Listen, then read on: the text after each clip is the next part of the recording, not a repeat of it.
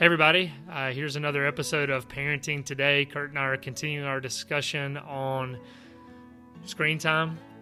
We talk a little bit about musical taste at the beginning again. Kurt keeps making fun of me, so hopefully you enjoy that banter. We also share some cultural artifacts, really about two cultural icons. So stay tuned at the end of the episode. We will get to those. Also, check out our website. If you're a youth worker or a parent in a church, be sure to sign up for our summer youth conferences at rym.org/conferences. Many of those have filled up, so be sure to get your group signed up. Here's Joe Deegan playing, and I hope you enjoy the episode.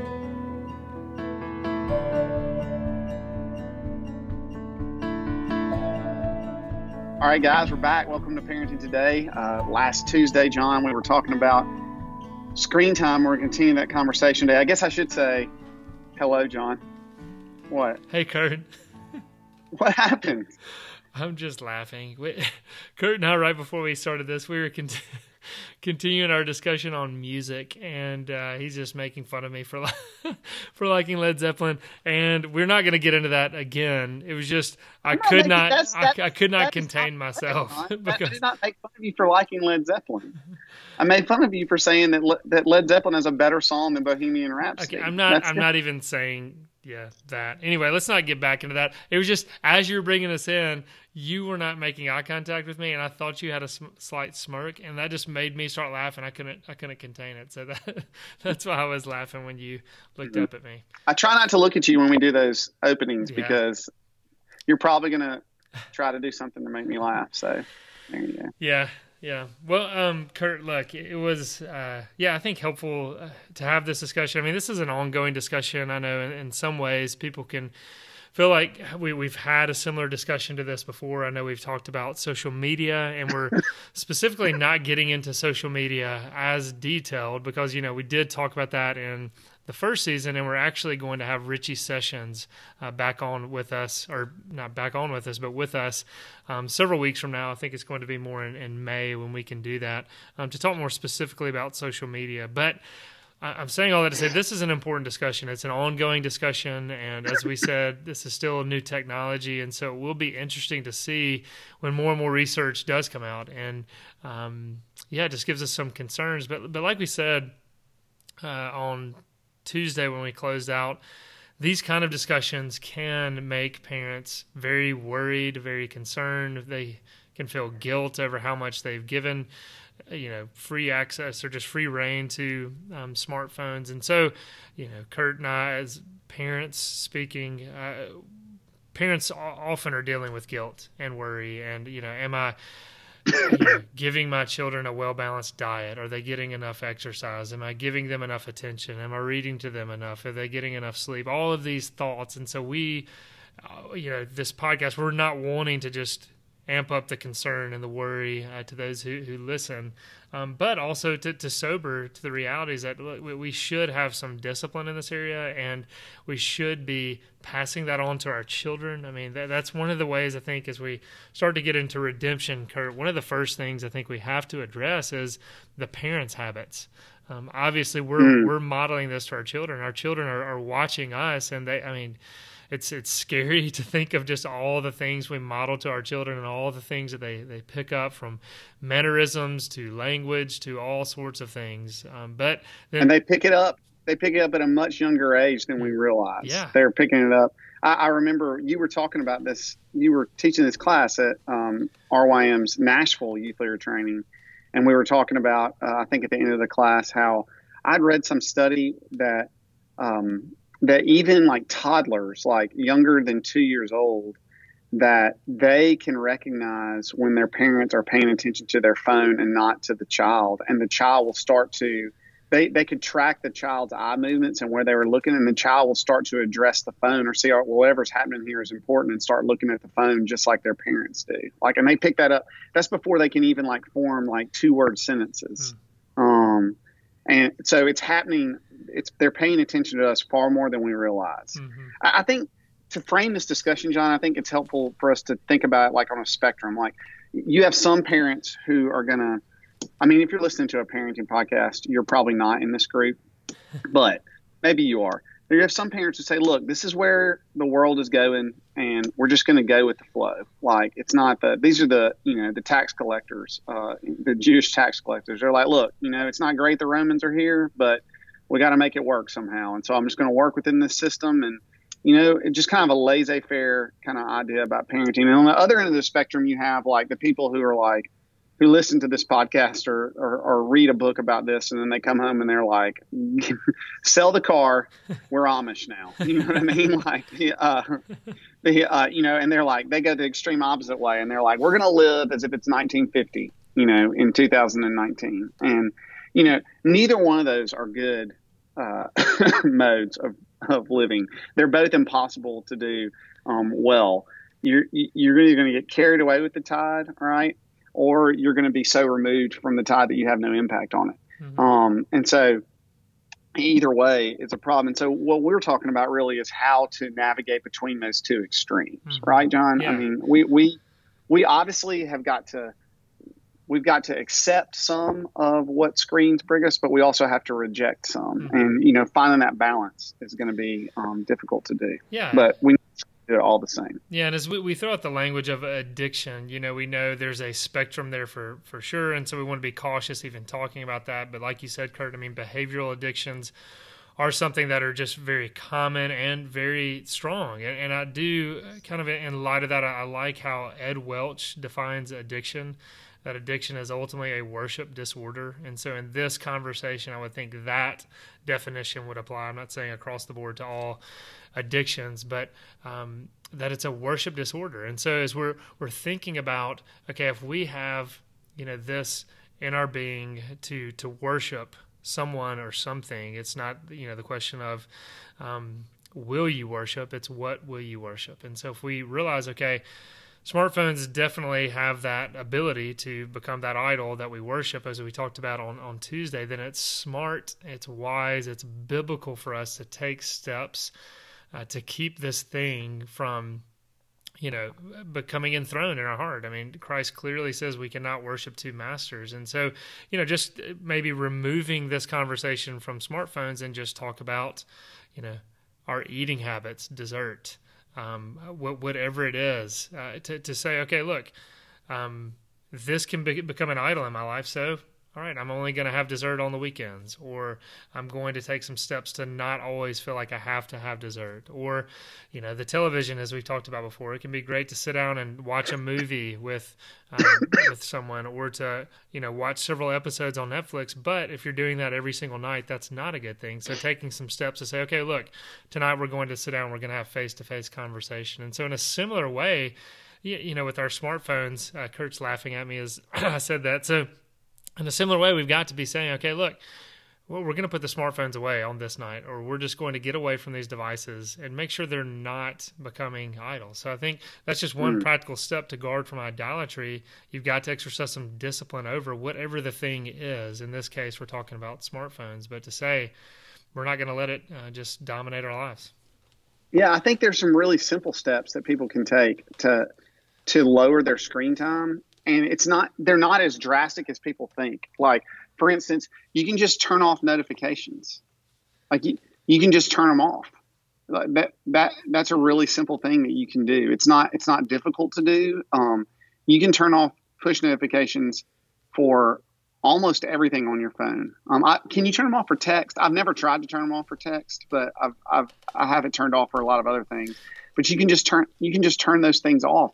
You can do things like say, okay, we're just going to charge our phones in the kitchen, and we're not going to have our phones in our bedroom. All right. And just those two things will do a lot for you. I mean, those are two really simple things. I mean, I don't think it's wise to let your children have their phones in their bedroom anyway. And I think it's great for parents to model that by doing that themselves as well. But just use your regular alarm clock. Your phone will not be the last thing you touch at night and the first thing you touch in the morning if you have an alarm clock and it's not in your bedroom. Yeah, that's a good point, Kurt. And Kurt, I want to throw this back at you, just playing devil's advocate a little bit. Okay. Even, we try to silence our phones. We don't put them in our bedroom. I know there are people out there that think, well, what if there's an emergency and someone needs to get in touch with you? How have you dealt with that in your home? I mean, even do you have a landline? What are some thoughts there? Yeah, so I don't have And a should you landline. explain what a landline is to people? Do we know that? So in olden times, um, yeah, I remember being in seminary and Marty and I decided not to have a landline, and my parents were like, "What? Well, how will we call you?" I said, "The same way you've always called me, on my cell phone." She's like, "Well, what if there's an emergency and you need to call 911?" I was like, "I'll use my cell phone." And Wait, they were just will your like, "But numbers be in the phone book? What's a phone yeah, book? yeah, a phone book." A phone book is a great thing. Remember when you used to get the phone book? Do you guys get a phone book? No, We don't get one no, anymore. no.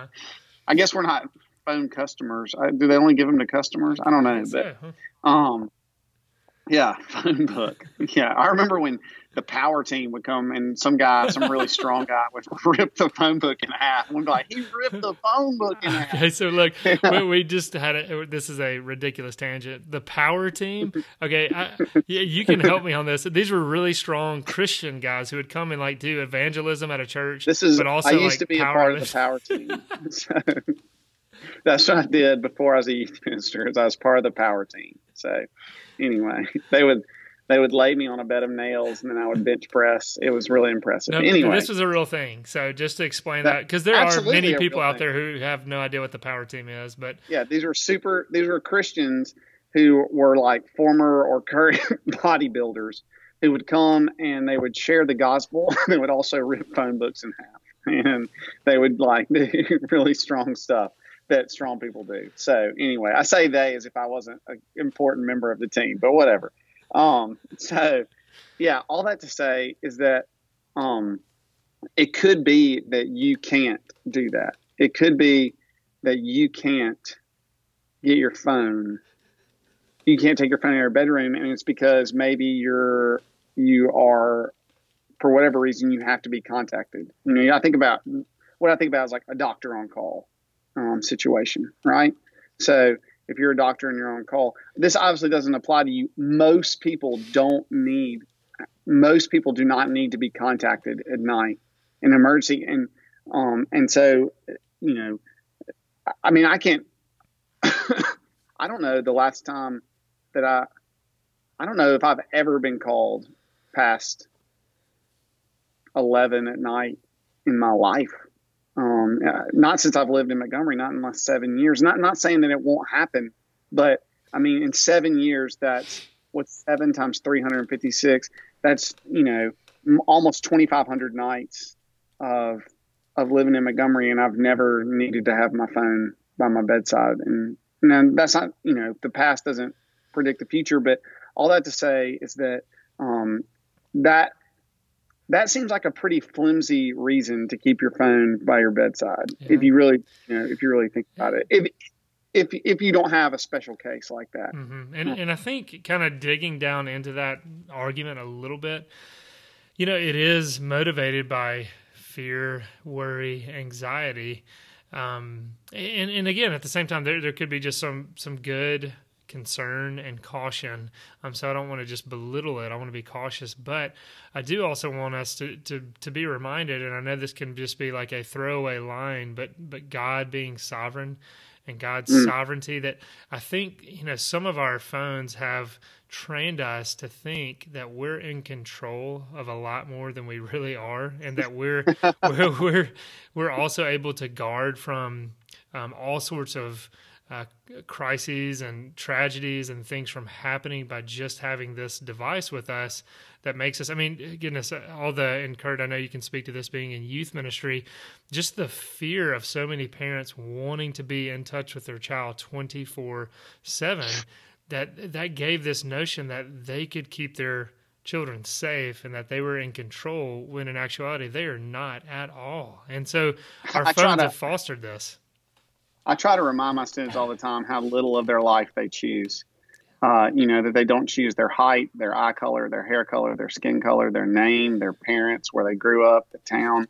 They don't even choose the clothes that they wear. There's, the clothes that are in their closet are actually determined by a lot of different people besides them. And there's a great line in the movie The Devil Wears Prada about that. There's a great scene. The blue uh, sweater scene is amazing. But all that to say is that we trick ourselves into thinking that if we're not available, that bad things can happen. And what's behind that is that I can prevent bad things from happening.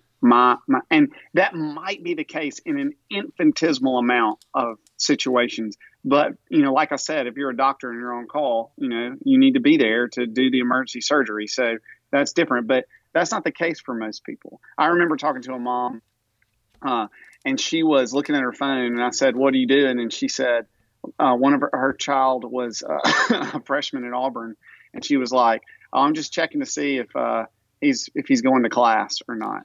And was she following the location of his phone to know if he's in his dorm room or what? Okay. Yeah. Wow. She was, and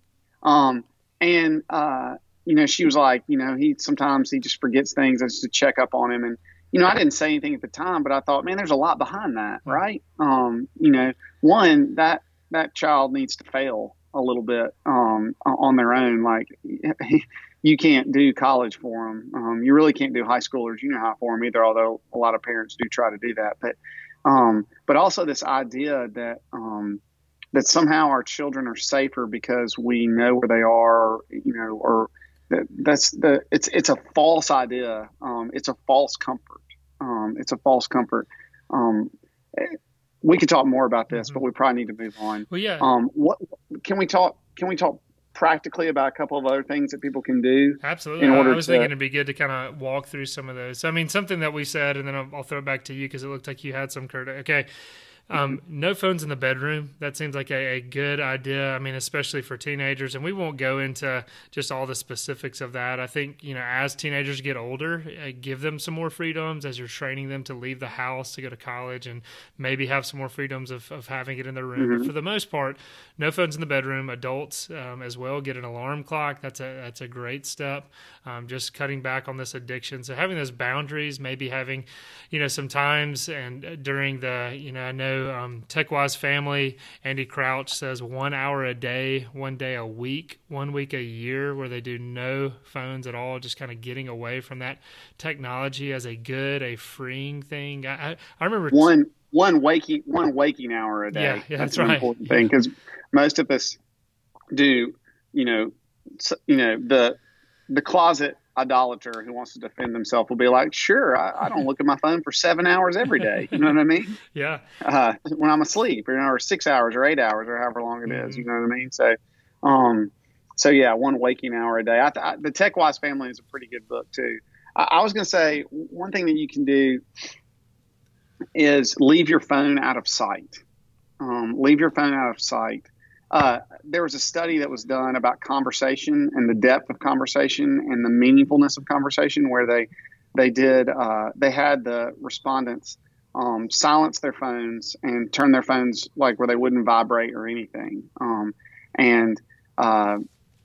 For half the respondents, they had them, two strangers, just sit down and talk at a table with their phones in another room.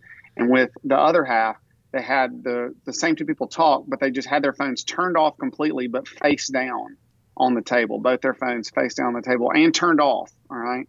And they found that even in that instance, when the phones were on the table, the conversation was more awkward, did not go as long or as deep, and the conversation wasn't as meaningful. And so when we have our phone out, when it's out, even when we're not looking at it, when it's out, what we are saying to anyone that we're talking to is that you're important to me right now, but you're not, but I'm important, and there might be something I need to leave you for. There might be something that's really, that's more important than you. So I'm here, but I'm kind of not here too. Mm-hmm. And so it's important to hide our phones. The last 2 mornings, not this morning, but the last 2 mornings, I had one-on-ones with I met 2 different boys for breakfast, and in both of them, I took my phone and I put it in the chair beside me, where I couldn't even feel it, right? In the chair beside me, and face down, and just pushed the chair under the table so that I wouldn't see it. I actually had to remind myself to do it. I was like, this will be good. I won't be tempted to look at my phone. And And it's something that I have to remind myself to do. I'm not naturally good at it. But the more that we do that, the more that we say to the people that we're with, you are what matters to me right Hmm. now.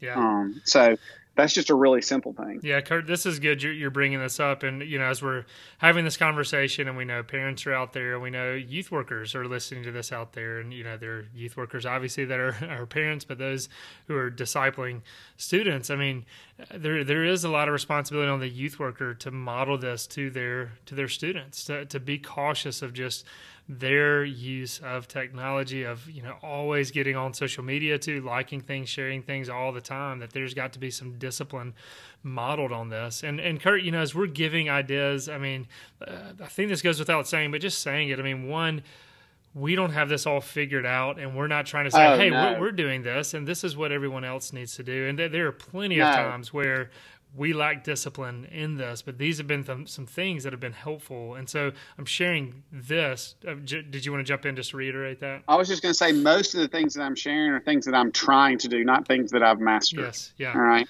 Like, because I read all these books about it, and I naturally wanted to move to we're Amish now. That's my personality, Yeah. situation. But within reason, these are things that I'm trying to do. Yeah. So not things that somehow I've figured out. I would say another really good tip for parents is that car time is conversation time. That's straight from the TechWise family, but I think that's a really good rule to have. I drive my kindergartner to school, and when we're driving to school, but especially after I've dropped him off, I pass a lot of parents going to all these different schools that are right around here, and I noticed that if they have, teens or tweens in there in the front seat, almost always that student is just staring at their phone. And, you take your student to school. I don't know how many days are in a school year, John? A lot of days, 5 days a week for 9 months, I guess. And you take your student to school, and those minutes add up. Those minutes really add up. You just think about it, like you probably have like a vacation's worth, a 2-week vacation's worth of time with your student in the car. And it's a good rule to be like, hey, we're just not going to look at our phones in the car. We're going to, talk to the driver. We're going to talk to each other about whatever. It doesn't have to be, every conversation doesn't have to be like deep and meaningful. It can just be about what happened that day, or whatever. But we want to save that time. Yeah, and along those lines, Kurt, I mean, just think if a portion of that conversation or that time was prayer or talking about struggles, talking about sin, talking about spiritual issues, just a portion of that. Not saying, oh, you've got to memorize scripture all the time and you've got to always kind of be singing hymns, but just think of the impact over years of that in a student's life. And of course, we're committed to do that too. And not only is that a really good point, John, but also like that's never going to happen if you're not spending that quantity of time with them. And this is something we've talked about before, but there is no such thing as quality versus quantity time. If you don't do quantity time, you will never have quality time. The quantity time begets quality time. I know, and that's not my own opinion. That's opinion that I've heard from other parents, regretfully, who have said, I tried to do, quality time versus quantity time. I was a busy person. I was a successful businessman, or, whatever. And, so I said with my kids, I'm going to do quality time. When we're together, I'm going to be all in, and we're going to be together, because I can't do quantity time. And this dad said to me, that's a lie. He said, that's a lie. I said, if you don't do the quantity, you can't have the quality. And so that's what I tell parents about youth group too, is I say, don't send your kid to youth group like 2 or 3 weeks out of, a semester and be like, well, hopefully that was spiritually impactful. It's the cumulative effect of those things that really, and so you're not going to have these deep, meaningful, like spiritual conversations with your student, the very first time that you say, well, no phones in the car, we're just going to talk. But if you, over time, over weeks, months, and years of doing that, what you're doing is you're creating an environment where those things can happen. You are watering the ground and giving it light and giving it, you're creating a healthy environment for real conversation to grow. Mm-hmm. Yeah. And Kurt, I think too, as you said, it might not be easy at the beginning. Like if there are those parents out there listening to this and they've just, put their devices in the kids' phones since they've been young, and now they're thinking, okay, well, maybe we should start pulling back. And yes, there's going to be some battle. There's going to be some struggle. I mean, something that's been helpful for us, and I do think as Christians, we must be discipling this next generation to be readers. We've said things like this plenty of times on this podcast, but God chose to reveal himself through a book. God created through words. Jesus Christ calls himself the living word. So words are vitally significant. And discipling our children to be readers, giving them physical books. What we have done, this started early with our oldest child, Sarah, who's going to be 12, in June. We would go on Tuesdays, we would go to the local library and they would have a reading, and it was so interesting to see kids just so into that. But as we've gone through the years, and we don't do this consistently anymore, when we go to the library, I mean, on the way there, our kids could be screaming. It's crazy. We're trying to get them calm. They get books, and then it is silence in the car on the way home. And so the parents that think a device is the only thing that can silence your children, look, put a book in their hand. I mean, it has just been so awesome and encouraging to see. Like, our kids love books, and that is something you do have to disciple, and it can be a challenge. And look, at the same time, when we turn on a movie, our kids are zombies. I mean, the house could be burning down, and they just love screens too. So we've got to balance that, and we do allow them to have screens. We've got a Nintendo Switch, which is awesome at the house. We enjoy that. But Sweet. Yeah, but yeah, putting books in their hands and knowing that books can also be a good thing that actually allows you to have conversation with other adults in the room. It doesn't just have to be a device. Well, yeah, I was about to say, let's use our devices and use these things as a springboard to conversation instead of letting them drown out conversation. So one thing that I like to do is I'm like trying to subtly curate I know that we're going to get back to musical taste here, so I realize we're headed back to where we began. I'm not going to bite on this, Kurt. I'm not. That's fine. It's fine. I'm trying to affect my son's musical taste by playing different songs in the car, to like expose him to things. And like I will tell you that yesterday, it was just me and my son because my wife and my younger son were out of town. Yesterday, we're driving in the car, and I had set it up so that some Stevie Wonder was playing in the car. Nice. All right. And I know, it's pretty good. And I said, Campbell, I turned the music down just a little bit, and I said, Campbell, can I tell you something about the guy who's singing this song? And he said, I said, sure. And he said, sure. And I said, do you know that he's blind? And he was like, what? And I was like, he can't see. I was like, he's completely blind. And he said, what happened to him? And I said, well, I think I didn't know the story of Stevie Wonder. I started getting mixed up with Ray Charles, but I think Stevie Wonder was born blind. So I'm pretty sure. I said, I don't think he could ever see. But then he was like, but he can still play the piano. And I was like, yes, he can play the piano and other instruments too. And he's a really good singer. I was like, isn't it cool that, even though he has this, I explained to him what a disability was. I was like, even though he has this thing that holds him back, like he's still awesome at this. Imagine how awesome he is. He can't see and he's still so good. And so we started talking about that. And I was like, would you like to hear someone else who's blind, who can sing really well? And he was like, yeah. I was like, all right. And so on the way home from church, I was like, well, I'm gonna let you listen to Ray Charles. I was like, this, and so we had a whole conversation about, and he said, well, what happened to him? And I was like, well, he did lose his sight, and they knew that he was going to lose his sight. And so we just talked about that. And it was, he asked a lot of questions about, I think one of them was like, was he going to lose his sight? My son was like, am I going to go blind? I was like, probably not. I was like, probably not. It was, I can't 100% guarantee it, but more than likely not. I was like, but we just had this conversation about like how people maybe, they can't do one thing, but there's another thing they can do that's really amazing. So using, and that was like, I did not like plan all of that. That just kind of happened, like I was, but it was an opportunity for me to talk with my son in the car instead of us just riding in silence or him, doing whatever. And something I've discovered too, which that's Gert. That's good. That's Gert. I was going to say that's Gert. Gert. Kurt. Is that my cousin? um, that's good, Kurt. That's what I meant to say. Because Man, that's you are good at this podcast. that's. Honestly, while you're talking, I'm like, I need another cup of coffee this morning.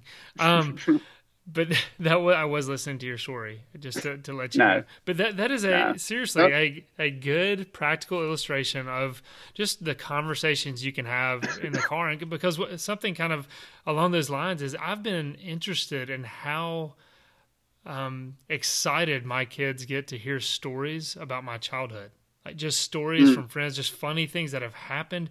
And I mean, we'll Oh, get to the dinner table and they're like, tell the one again about the smoke bomb or whatever. Like, I just told that one like last night. And, but they just want to hear it. And it is just, you have a captivated audience. And so even just parents thinking, okay, what are some of the funniest moments you had in your childhood, and just share those with your children. And it's just like and of course we know stories resonate with us. We're created for stories. And so just, saying that, but also going, kind of along the same lines of, reading actual books, children holding books. And yes, e-readers can be helpful, but I do think studies are showing that the reading that your children do with an e-reader actually doesn't develop, typically. I know the studies are still, not conclusive in all of this, but it's kind of an F pattern is what a lot of the studies have shown, that they kind of read the first line and they kind of scan down a little bit and then part way across and then scan down. So they're kind of scanning more than just when they're actually holding a book. But something along those lines, and I know we need to start wrapping this up, is actually having your children write with a pen and a piece of paper. It's oh yeah. if you just Google that, because again, so many schools are having computers and screens and things like that. I mean, not even getting into the theology necessarily, which is impossible ultimately to separate theology, but the MRIs are showing that when you actually use a physical pen and piece of paper, that you're using portions of your brain that do not get utilized in other ways, and creativity can happen and all of these things. So kind of just, again, teaching our children to actually use their hands, not just swiping at screens, touching screens, but using their hands to not only read books, turn pages, but also writing, drawing, things like that. It's just stewarding the mind that God's given them. So that's just kind of one last thing I wanted to throw in before we get into cultural artifacts. Kurt, anything else you want to say? No, I do have a if Gert wants to add anything, he could too. No, I hope that I know you're going to do this, John, and thank you for doing it. But I think we'll have all the books that we've mentioned in the links for this podcast. I would highly recommend several of these books that we've mentioned. My cultural artifact for today is that I just found out. This is today is March 7th when we're recording this. I don't know when it will air, but I just found out that Alex Trebek, the longtime host of Jeopardy, has been diagnosed with stage 4 pancreatic cancer. Wow. And he announced it himself on Jeopardy's social media accounts, a video where he said he didn't want anyone else to know. And he said that he is, that the survival is not encouraging. The survival rate for this is not encouraging, that he's going to fight. And he even said, I kind of have to, because I have to host this show for at least 3 more years, according to my contract. Man, a cultural icon. Okay. And I know that probably not a lot of our students pay attention to Jeopardy, but I bet a lot of their parents still remember when Jeopardy was a big deal. And to hear him, I would encourage anyone to go find that video and watch him talk about it. He mentions faith 2 times. Wow. He asked for prayer. Wow. Do you know anything about his profession? I don't. Okay. I don't. But I don't know where he stands as far as his faith is concerned. But anyway, just some really hard news. There are probably a lot of people who listen to this podcast who know someone who's struggling with cancer or struggling with some kind of really difficult diagnosis. I know we have a lot of them in our church, people who are finding out for the first time, getting that tough diagnosis. But I think it was encouraging to hear him, if you see this video, to hear him talk about the fact that he's going to fight it, even though he knows the prognosis is bad, and that he believes that he can beat it, and that he asked for everyone's love and prayer and support. And so, anyway, that's my cultural artifact for the day. Wow. Well, it's interesting because I do have a cultural artifact that also is dealing with an icon, not to the level of, Alex Trebek. And both of these cultural artifacts are fairly sobering. They're not lighthearted. Before I did get to that, I thought of this, and I did just want to say this before we close this out. I know you just shared something fairly serious, and this is a little more lighthearted. I'm not joking on this, Kurt. I think it was Monday of this week. Bohemian Rhapsody came on Spotify, and my daughter was hating it and mocking it and covering her ears, and I said, "This is an excellent song. You need to listen to it. This is such a classic." So just to kind of go back, because I know we've been joking this whole time of Bohemian Rhapsody, I love Queen. I think they're awesome, and that's a good song. So I wanted to say that and get it on the record, so you know that. But okay, here's my cultural artifact. Okay, Kurt, do you know who Ahmad Best is? I don't. Okay, I guarantee you know Jar Jar Binks. Oh, is he the voice of Jar Jar Binks? Well, he's the voice / he was in a green suit when they created it. So I don't know how, but a video on YouTube showed up about Ahmad Best almost committing suicide. This was several years ago. I think he was 24 when he was notified that he would be Jar Jar Binks, and just thought this was amazing. And, George Lucas was directing him, and I think 26, maybe he was 26 when the movie came out. And he was just destroyed, obviously, because so many people hated Jar Jar Binks. Everyone hated that character. Mocked Jar Jar Binks. And there's a video. Okay, do you know the YouTube channel Soul Pancake? Okay, I know nothing about it, and I don't mean to mock it if it's serious. That's a terrible name, Soul Pancake. I don't know what all they put out, so I'm sorry. We almost named Parenting Today Soul it was Pancake. That close. I'm glad we did. That close. Yeah. Well, they put out various videos. I haven't done a lot of digging on Soul Pancake, but if you go to YouTube, and again we'll link on this, it's the title is That Moment I Opened Up About Suicide. Well, Ahmad Best, obviously, I mean he's how long ago did that come out? It's been almost 20 years, right? And so he's older now. He has a son, and he shares the story of almost jumping off the Brooklyn Bridge and ending it. And anyway, it's now the video is talking about it when he walked across that bridge with his son and got to that point, and just took a picture of himself and his son, and just kind of shared that, and just kind of just the outpouring of love on that. So. It's an interesting video that I'd encourage people to watch. And, we just need to think about, just this example of Jar Jar Binks. I did not, care for his character on the movie, but the reality of, and, how this ties into social media. I mean, how much he's been mocked and made fun of. And this was a real human being who created in the image of God, has feelings. It's just interesting for us to reflect on it and think about it, and adds humanity to movie stars and characters on the screen that we just kind of don't think about sometimes. But because he's a digital character, because Jar Jar Binks, we think that we can just make fun of him whole cloth and forget that someone came up with that character. I don't know if it was George Lucas or someone. So that's someone's idea, a real person's idea. Someone played him and someone voiced him. Turns out it's the same person, but 2 to 3 people were actively involved and worked hard to bring that character to Star Wars. And so when everyone mocks them,